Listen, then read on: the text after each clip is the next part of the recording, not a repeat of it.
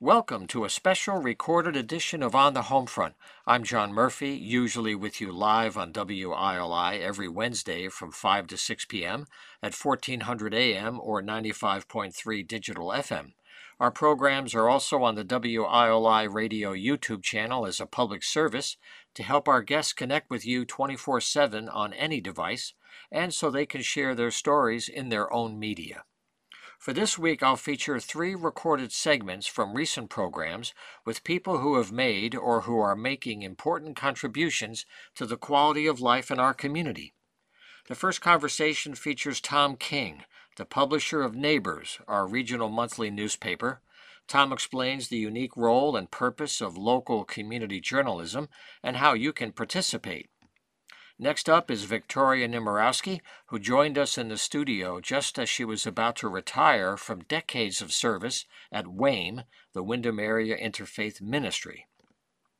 We close with a deep dive into Connecticut and Windham history with local author Michael Westerfield. Matt Rupar is my co-producer for this series, and we want to thank you for listening to our programs this year, for sharing feedback and suggestions, and we especially want to thank our family of guests who provide the heart and soul of these programs every week. If you have news or information to share, or if you'd like to be a guest, just use email and we'll make a plan. My email for this program is john@humanartsmedia.com. That's john@humanartsmedia.com. Okay, enough for the intros. It's time to hear 3 of my special guests from 2023. Enjoy. Well, sitting next to me is Tom King. He's the owner-publisher of Neighbors, a wonderful community resource, print journalism, our local paper for many, many years. It's available in over 22 towns all around the area in print. Tom happened to bring the December issue by coincidence today. And it's online at neighborspaper.com. And one of the things I'm happy to have Tom here for now is to talk about the website and how it's growing. So, Tom, first of all, I always want to thank you for what you're doing to help with local journalism and helping a community talk to itself. Well, thank you, John. Thank you for having me here. Thank you for your show. Over the many, many years you've been doing it. Yeah. And we're all trying to get the word out that might not be seen or heard in other places. But yeah, we now have blogs on the website, so it's a work in progress. Right. Our webmaster, Steve Warren, he's from Vern, he's been helping me for many years. You bet. We're working to get many of the regular contributors in blogs, because I don't know anything about all this stuff. He takes care of it. But anyways, what I do is I will take the articles, send them to him.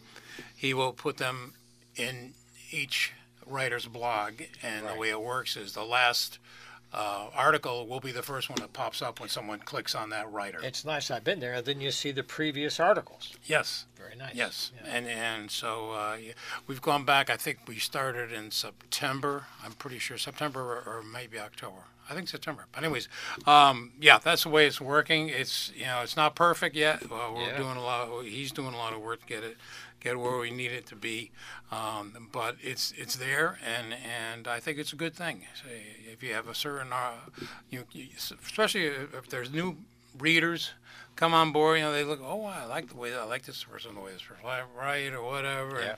And I like to say, I like Delia Berlin. I want to see more of what she writes. And having it go through all the archives and you can just boom, hit Delia Berlin. That's really boom, nice. she's there. That's right. I know recently, Dean Farrow, who does great radio, does history of soul music. So every month is a different figure in their history. So you get the current one, but if you go back, it's like 25, 30 issues of history all in one spot. You don't have to search every issue. Yes. That makes it really nice for people to connect to the writers. Yeah, it's a good thing. So we're working on that. The next issue is we do 2 bi-monthlies. I changed this up last year to give myself and the writers a break, basically. So we do a January, February, a July, August. And so, I'd like to just mention to groups out there who have any events going on in January, February, even the first couple of weeks of March, let us know so we can get in the January, February issue, because there will be no separate February issue. Right. In fact, let me ask you while you're on that, how can people get material ready for you in the best way so you can use it. When you have to edit, you put it all together, you've got to figure out space and layout, all the physical things of the page, and if they just send a long press release, they have no idea what happens on your end, right? How can people get things ready for you to make a good submission? It's we look for any articles really, but sometimes we get some that are just 3,000 words, and we just can't do anything with an article that big. Right. Someone could write something maybe 700, 800 words, or maybe 1,000 words, and we can pare it down a little bit. But I do very little editing. Right. I take a look at it. We now have a copy editor who's been on board for a few years, Gary Cass from Stores, and he is great. He's semi-retired. He did this professionally out in the Midwest at a university. Wow, that's and great. So I send him a lot of stuff. He goes through it. He fact checks things like that. Gets it back to me. So, but if somebody wants, I get some articles that are in the body of an email because people don't have a word processing program. And I say that's fine, or send it to me on their phone. That's fine. Basically, what I'll do is I'll just click and drag it into Word and format as a Word document, and then I bring it into InDesign, which is the software that I use to lay out the paper. Yeah, that's your software. But the main thing is just get people to send something. Don't be, intimidated by it. Just put your words down on paper. I've had several. Every once in a while, I get a handwritten thing on just a couple pieces of scrap paper from a gentleman. He's got, I don't know how old he is, but he's got to be up there from Wyndham Center, and he just writes this stuff down and he sends it in, and I'm able to type it out and put it in. That's cool. Well, that way the mail's always something fun.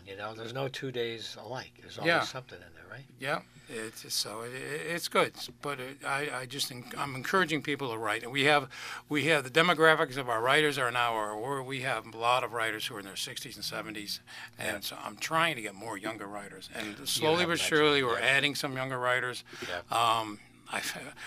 Over the last couple of years, I've contacted a couple of area high schools and emailed their because especially I know Yale Smith has a school newspaper. It's an online paper, and the kids write great articles. And so I tried to contact a teacher at that time. I don't know if that person's still there, but said, well, we don't really do this kind of thing. And so I'm kind of just shout out to the kids themselves. If they write articles, send them to me.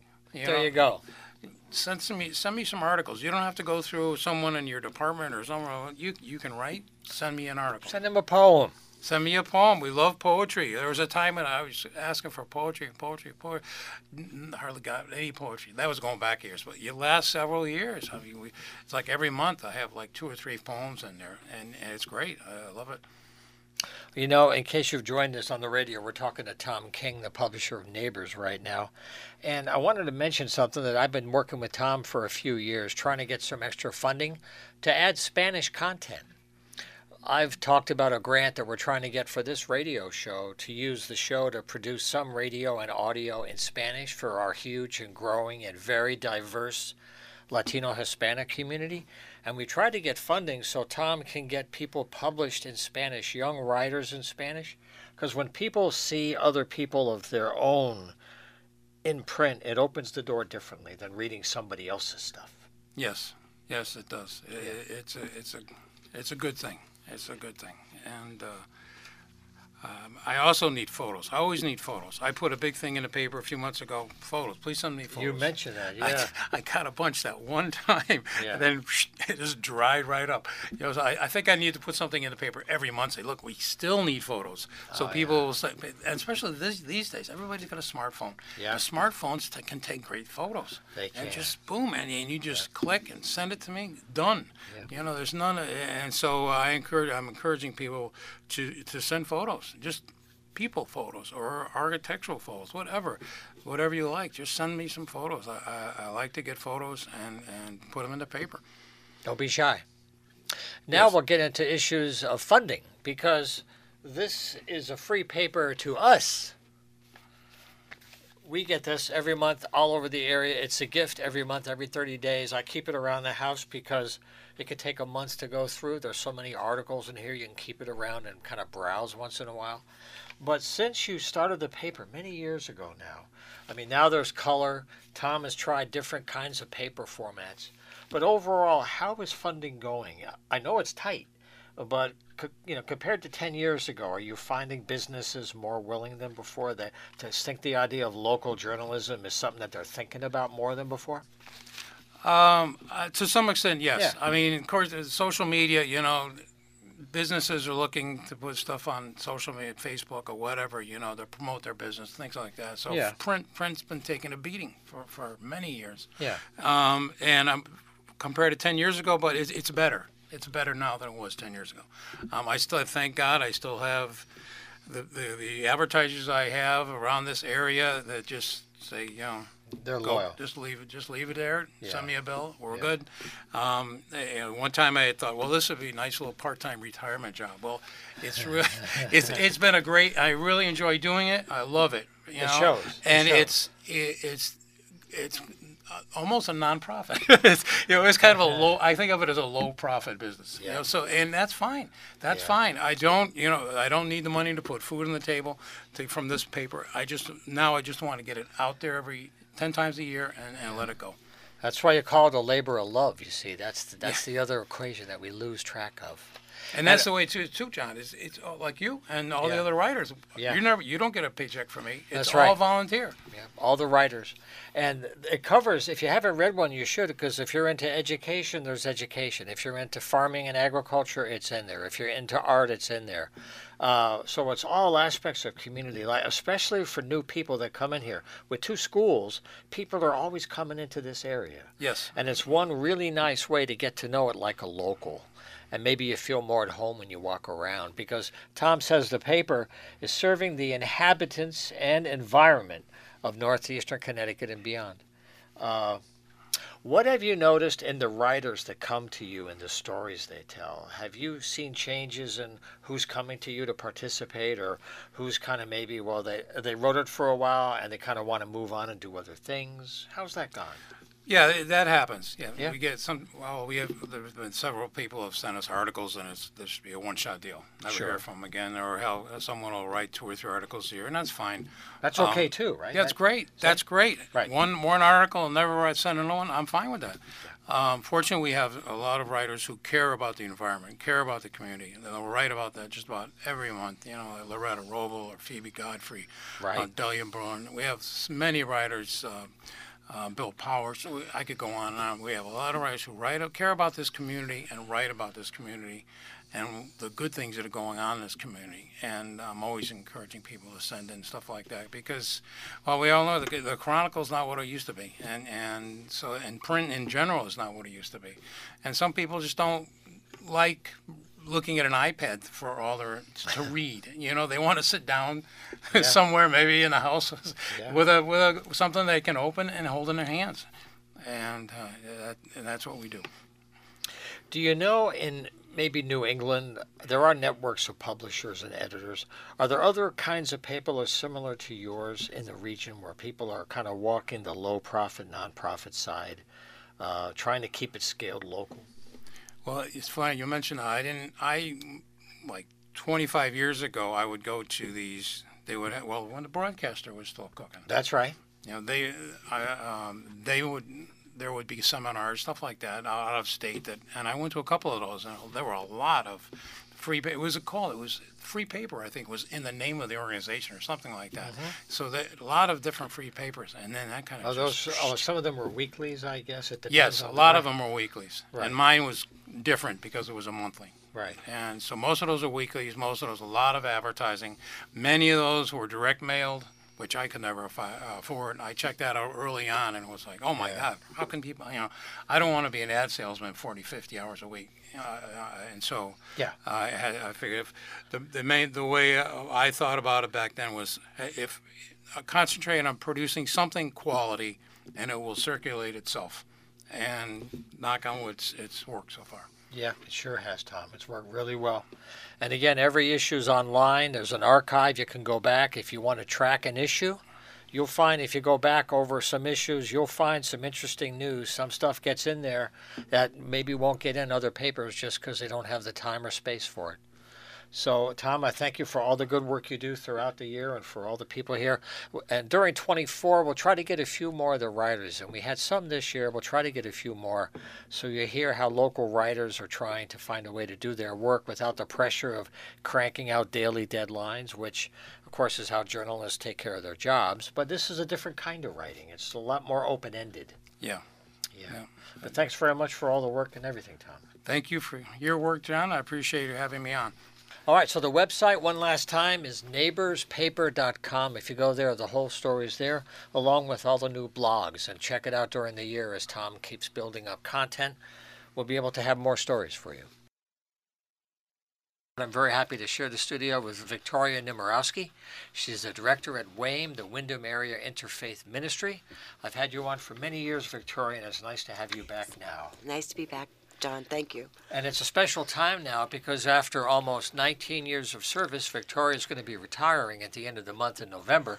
So congratulations on the retirement and all those good years of service for us. Thank you very much. I'm looking forward to it. It's bittersweet. I'm sad to leave Wayne, but I'm excited for the new chapter. Yep. Anybody who touches the heart of Wyndham, you get that bittersweet beauty. Oh, it's beautiful. And, you know, it's the whole community and recovery. And that's where WAME is working with, is how the Spirit moves recovery to families in need. So maybe a starting point is a special event comes up. They have a special event in the winter. It's called the Walk for Warmth. That might be a good thing because it's this weekend. Sure, yes. This is our 31st Walk for Warmth. It's on Saturday. Oh, no, I'm sorry. I have a cold. Excuse me. I'm a little fuzzy. Sunday, November 19th. Right. Registration starts at 12:30 until 1:30. Then we have an interfaith Thanksgiving service. That's usually a beautiful service that a number of different faith communities participate in. And then that kicks off the Walk for Warmth, which is an easy 2-mile walk around Willimantic. And all the money that we raise, and that's what we're doing it for, is to raise money. That's right. It's for our energy assistance and our housing assistance funds. Those are the two areas where we see the greatest need, and those are the two areas that it's most expensive to help people in. Right. Yeah. So that might be a good point to reflect on because Victoria's, almost 19 years of service. And in this town, that's a lot of activity and a lot of change. Can you talk about some of the larger changes you've noticed, and then what's still the same? Mm-hmm. Yeah. Well, I think overall basic needs are basic needs, so that really hasn't changed. But what's really has changed is the cost of providing service and the number of people who are in need. Mm-hmm. Housing is just one of the issues that we have really been struggling with, especially since COVID. During COVID, there was a lot of money out there. A lot of people were able to access assistance. Since then, though, those funds have dried up, and a lot of rents have gone up. And people, especially people on fixed incomes, just are not able to make ends meet. I've had clients whose rents have gone up $400 a month for one person on a fixed income, seniors, who have had to give up their cars and are now homebound because they can't afford to pay the rent. And the unfortunate piece of this is that there used to be more programs out there that could help people with rental assistance. Those programs have dried up as well, and the funding for those programs has dried up. So right now, the only way in Willimantic, because we've all run out of funds today, is you have to be involved in the eviction process in order to get assistance through Unite CT, which is the state-run program. Right. So you have to be at the very end of a legal process. You have to be in. I don't know at which point, but you have had to be served eviction papers, at least. So this is a very broad question, but what disappeared? This used to be called the safety net, because at one level there was funding for it, and it kind of and it's not just COVID money, because everybody got lots of COVID money. Education got COVID, and that's all being pulled back. Right. But this goes before COVID, right? Right, but I think that the number, even if we go back to the pre-COVID levels, the number of people needing help is higher. So there's not enough to spread around to everybody who actually needs the assistance. Now, why are more people needing help? That's a bigger question than I can answer, quite honestly. Are the jobs out there? Are good-paying jobs out there? Do people have the type of education that they need to succeed in the system and become more sustainable?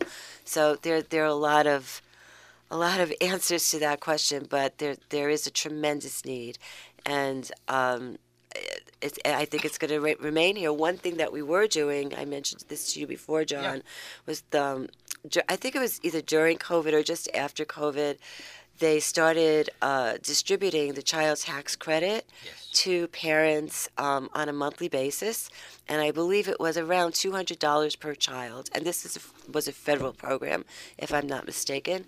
That was fantastic. Our numbers went down significantly during that period. People were able to pay their rent. People were able to pay their bills much better than they are now. Right. And then it just stopped. And that's losing a lot of income for someone who's already struggling to make ends meet in a very, very challenging economy. Yeah. You know, you were talking about housing before, and the situation for renters is getting very dire. Something we've covered on the program, some of you may have seen that there are tenant unions forming. There's one in Putnam. There's one here in Willimantic. There's about 10, I think, now across the state. And they're trying to say it's more than one landlord.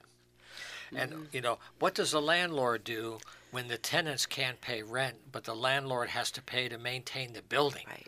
So it's like lose-lose, right? Mm-hmm. So you get to hear it when it breaks down. Right, right. We do. So when someone knocks on the door today in November 2023, what are the kinds of help that you can provide? And I want to talk about how that ties into interfaith work and like many faiths working together as well. Sure. Yeah.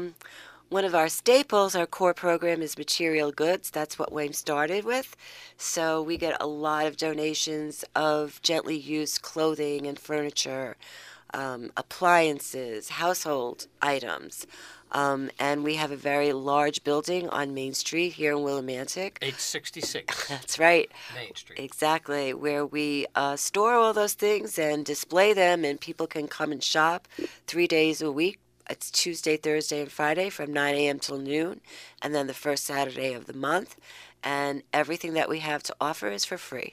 So people give us our donations, and then we distribute them into the community for free. Right. That's the number one.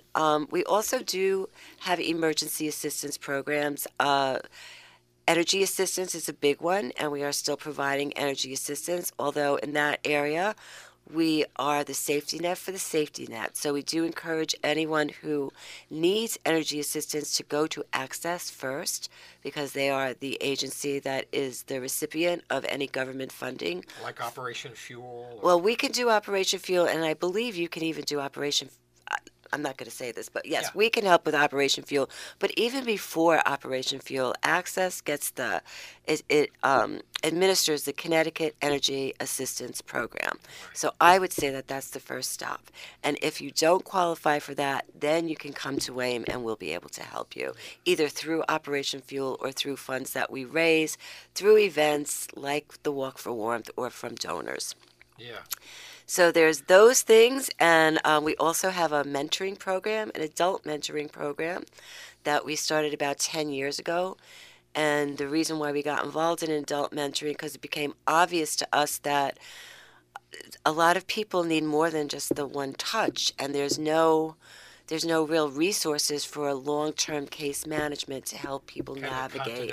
Absolutely. And to really have someone to depend upon, to ask questions of, and to share, who can share their wisdom and their life experience with you to help you build your life. So we have an adult mentoring program called Partners in Independence. We have about 10 matches going on at any time, right? And Merle Paczynski, who I believe you know, is the director of that program. And it's a wonderful, wonderful program. It's long and hard, but the benefits are tremendous. And what else do we do? Lots of holiday programs. You can look on our website if you're interested. Right now, it's really busy right now. In fact, that's a good question. I was going to ask you, but you brought up the website. Like a lot of people are using their websites to really reinforce all their activity. Can you talk about what's there and maybe mention what the website is so people can stay in touch all year long? Sure. Please visit us often. It's www.wame, That's WAIMCT.org.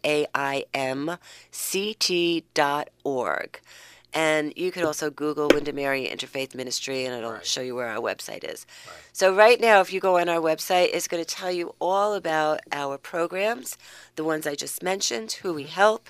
It's going to tell you about the events that we do.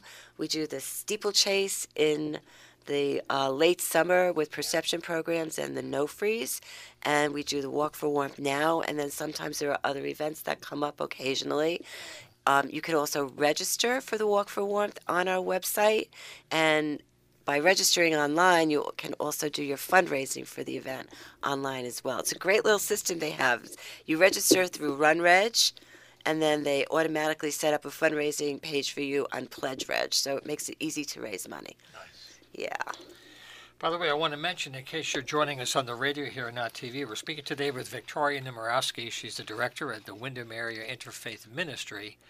And I want to mention, too, the interfaith part, because a lot of people think, well, each particular faith has its own focus, its own energy, and they don't often overlap. But in this area, you found that's a source of great strength. Absolutely. Can you talk about how that works and how that's an example of how all the issues of politics or religion really, if you're doing it the right way, a lot of the politics disappears? We live in a very special community here, and I think that the way that our faith communities work together is one really great indicator of that. WAIM started because a handful of faith communities got together because they saw it. This was in the 80s. I think we started legally in 1984, so they were thinking about all of this beforehand. And they were seeing that a lot of useful items were just getting thrown into the landfills. And, we weren't as aware of environmental waste then as we are now. But these folks were. Yeah. So that's one of the first things that they did was start collecting material goods and then giving them to families who needed them so that those families could save their money and spend it on other necessities, right? That's what we still do. So over time, we grew to about 40 faith communities that supported us. And in the heyday, which was right around the time I came in, they were a very significant part of our budget. We've grown significantly over those last 18 or 19 years, but unfortunately, a lot of the faith communities have shrunk. You mentioned it, like there are less people attending. Yes, there are less people, and there are aging people. A lot of the faith communities have aging congregations. So even though they may not support us as much financially, they still do support us financially. And, sometimes it might be a church might give us, I don't know, a small church, $400 a year, and then a larger church will give us a few $1,000s a year, but they always participate in our events. They are the ones who adopt the families. They are the ones who buy the gifts for teens in the back-to-school program where we give uniforms to kids before the school year starts. And we also have, the way WAIM is structured, our governance is there's WAIM, and then we have our board of directors, but our board of directors, the body that oversees that is our board of delegates, and that includes 2 members from every faith community that participates with WAIM. So the beauty of this relationship is that we meet 3 times a year. They hear from us what we think is going on in the community and where we see the need, and then they bring that back to their congregations. So it really does spread the word out. It is a circuit. And then if there are people in their communities that need something, they come to us, but they also know that this is a vehicle for them to be able to help the communities that we live in. So it's really a beautiful model, and there's nothing like it, certainly not anywhere east of the river, and anywhere that I know of that's exactly like WAIM. Well, this is a great story to share, and I've had Victoria on several times over the years. Maybe one last question, Victoria, while we have you, is the idea of unfinished business. With all the things that have been accomplished, and there's a huge list of that, you always have important things that you still wish could be resolved. So what's your wish list for your successors and the people ahead? Well, it's something we just started working on a few months ago, but we have right now one angel donor who is very interested in helping us build some affordable housing. So, and we're not talking a huge development. Right now we're looking at a 3 or 4 family project. What we want to do is make a totally green house for these folks. We want to make sure that it's green, A, because we love the environment and we want to stay healthy, and B, because it's a lot more economically efficient if you're living in somewhere that's energy efficient. And part of the program that we want for this housing is that when folks pay their rent on time and are good tenants, they will accumulate. It's kind of like a renter's rebate, but it's more like just, so you pay your rent every month. We'll give you $100 a month in a set aside for that rent or whatever, so that by the time they leave, they'll have, if after 3 years, they may have $5,000 to take with them. And if they leave after 6 years, it might be $10,000. So it's it's a credit and it's an incentive, because we punish people all the time, but we don't provide enough incentives for them to live the way we expect folks to live in this society. So I'm very excited about it, and I'm sure that it's going to happen. I know that it's going to happen. Well, thanks a lot for being here, Victoria. Thank you, John. Thank you very much. You're listening to a special edition of On the Homefront. We'll be right back after these messages. Stay with us. Well, right now in the studio, I'm very happy to share some time here with Mike Westerfield.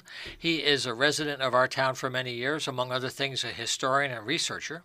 And he's just published his 3rd book, which I'm holding right here. It's about Israel Putnam, America's first folk hero. And we're going to have Michael talk about the story of the book, and sometime in the winter or spring, he's going to give a talk about this. So, Michael, thanks for all the work you do.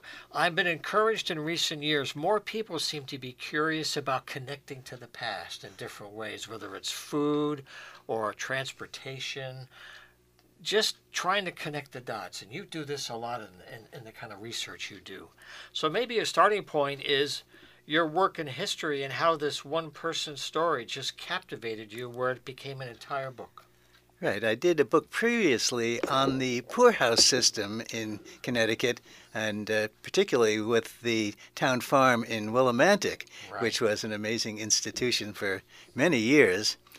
And I was thinking, as we're approaching the 250th anniversary of the United States, that doing something on the characters in Connecticut history, the lesser-known characters in Connecticut history, at least nowadays. And I was going to put together a book on several people. Thomas Knowlton from Ashford, who was Nathan Hale's boss. And, there you go. Yep, and the Boy Scout camp out there is his farm, and various other people like that. And I thought first I would start with Israel Putnam, because he was from Brooklyn, and he has a monumental statue out there. And so I started looking into him, and he is such a fascinating character. He was a man who, like Forrest Gump, if anything was happening, he was there, and usually leading it. And during his time, at the time going into Bunker Hill, the Battle of Bunker Hill, he was probably the most famous American in the world. And now he's almost totally forgotten.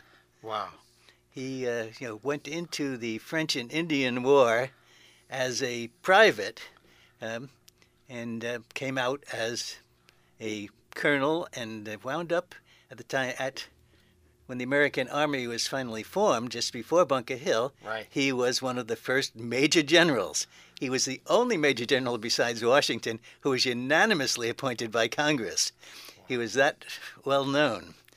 And he was at the time of the Revolution, there was this big idea about Roman Republican ideas, and he was seen as the new Cincinnatus. He was the common man who left his farm and went off to war and saved the country, and then put everything down and returned to his plow again. And then when Lexington and Concord happened, he left his plow standing in the field and rode off to Concord and led the forces there. Kind of like Sergeant York having his convergence. Exactly, yes. I guess there's a point for the gun after all. Now, you call him a folk hero, and you think about certain figures. In his day, what was it that got the message out when we're media overloaded today? Back then, it was opposite polarity. What was it that made him a folk hero that got to be such a scale at that time? Well, during going through the French and Indian War, he had a series of adventures that made anybody else's adventures they've had since then just a pale copy of his. He was at one time captured and tied to a tree and being burnt at the stake by Indians. He rowed a boat down the river like in the African Queen running the rapids. Oh, really? He was a ranger. He worked with Rogers Rangers, and he was the first person to the Fort William Henry, which is the scene of that's where the last of the Mohegans started. He was the first person to arrive there after the massacre, and he was involved in everything that went on. And this was real stuff. This is real stuff. So it's like one of a kind of guy. Exactly, yeah. And at that time there was a popular press. There were a number of images of him circulating, engravings of him circulating, the Major General from the war. And but we didn't have the penny press yet. That was still kind of a new thing. Right, Like yeah. they had a newspaper. Yeah, there were newspapers, and there were.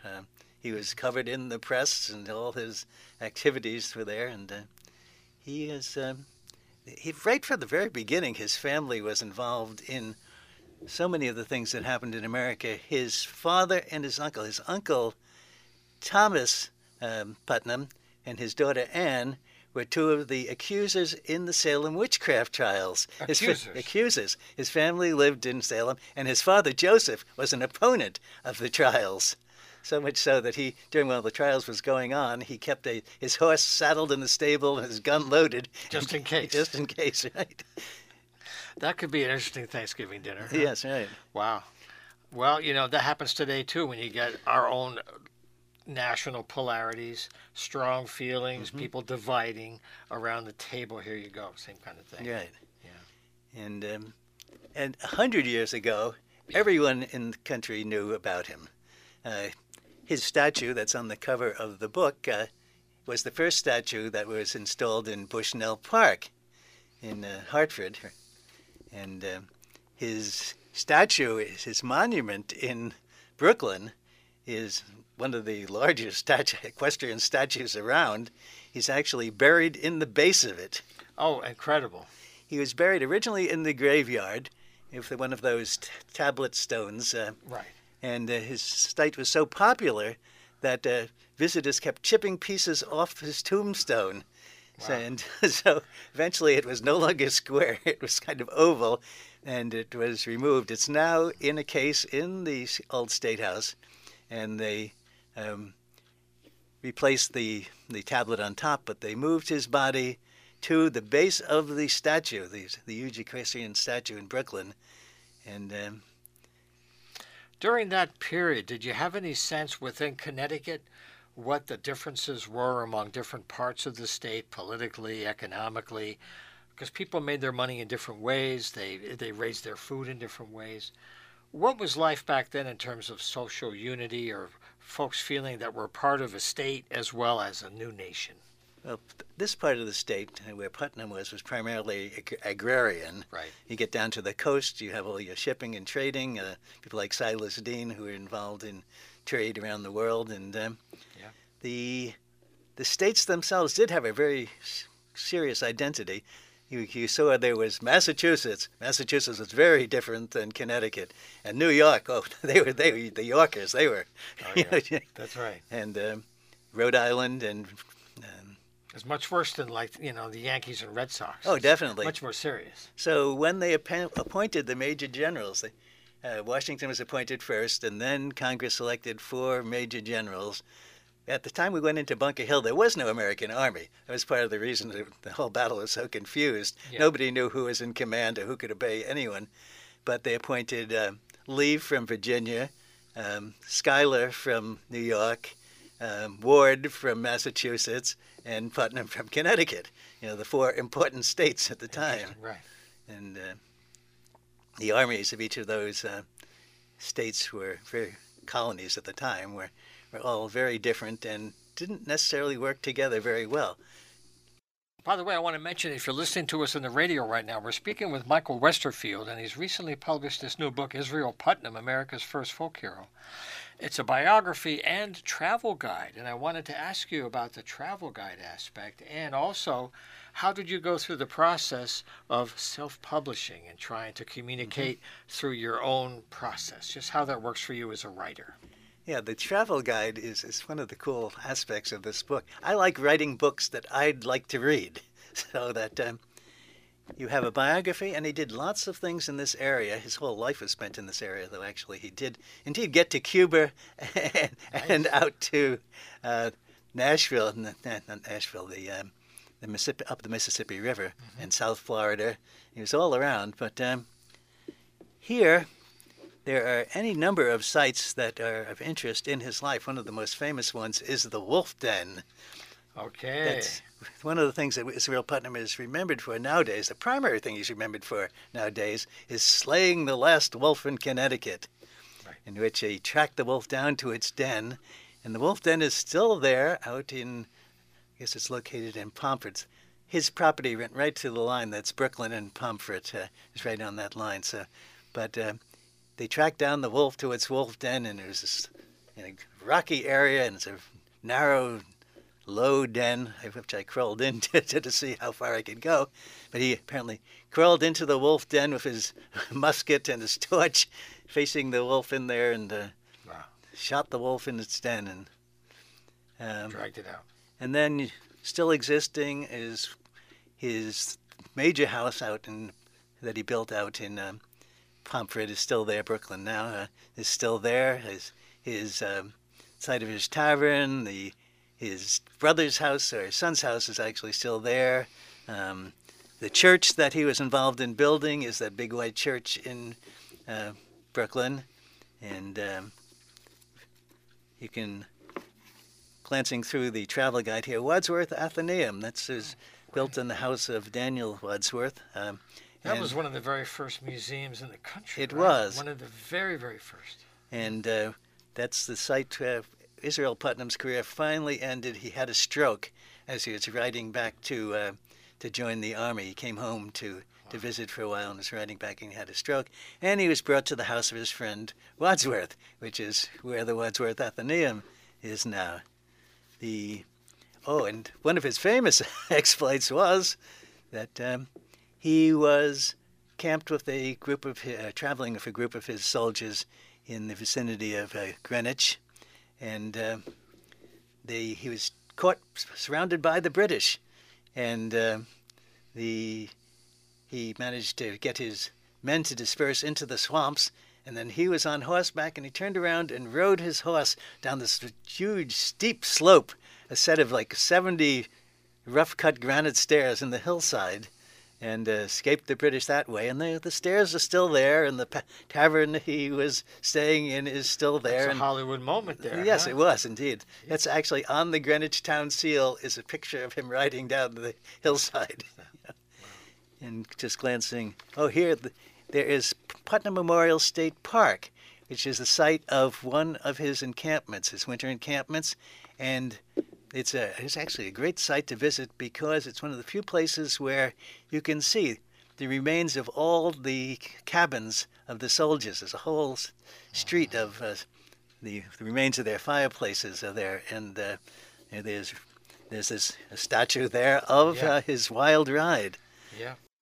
Now, the last thing, Michael, is how can people learn more? Is this part of a blog? How are you using the technology today to either archive your work or share it in some way? I know you've done other projects, you've done some great work with the mills, but if people wanted to follow your work in history and local stuff, how's the best way to stay in touch? Books. Yeah. I've been hanging on my wall a page of a book from 1543. It's still there. My floppy disks are worthless. But paper books will be here. This book will be here. So a copy of this book will surely be here a great number of years from now. Yeah. And I'm a Luddite when it comes to technology. I certainly use it in producing the books, so I know these copies are at the Willie Food Co-op. They have a section there for local writers. Yes, and they can get them at the Mill Museum, Right. and they're also on sale at the Willimantic Records. And as much as I'm not very fond of Amazon, you can get it on Amazon. Right, right. Great to be here. Thanks so much. You're welcome. I want to thank Mike Westerfield for helping me close the program this week. On the Homefront airs every Wednesday at 5 p.m. on WILI, AM 1400, 95.3 on the FM. If you'd like to be a guest, if you have news to share, just use the email john@humanartsmedia.com, and we'll be happy to have you in the studio. Thanks again for listening all year, and we'll see you next week. Keep the faith.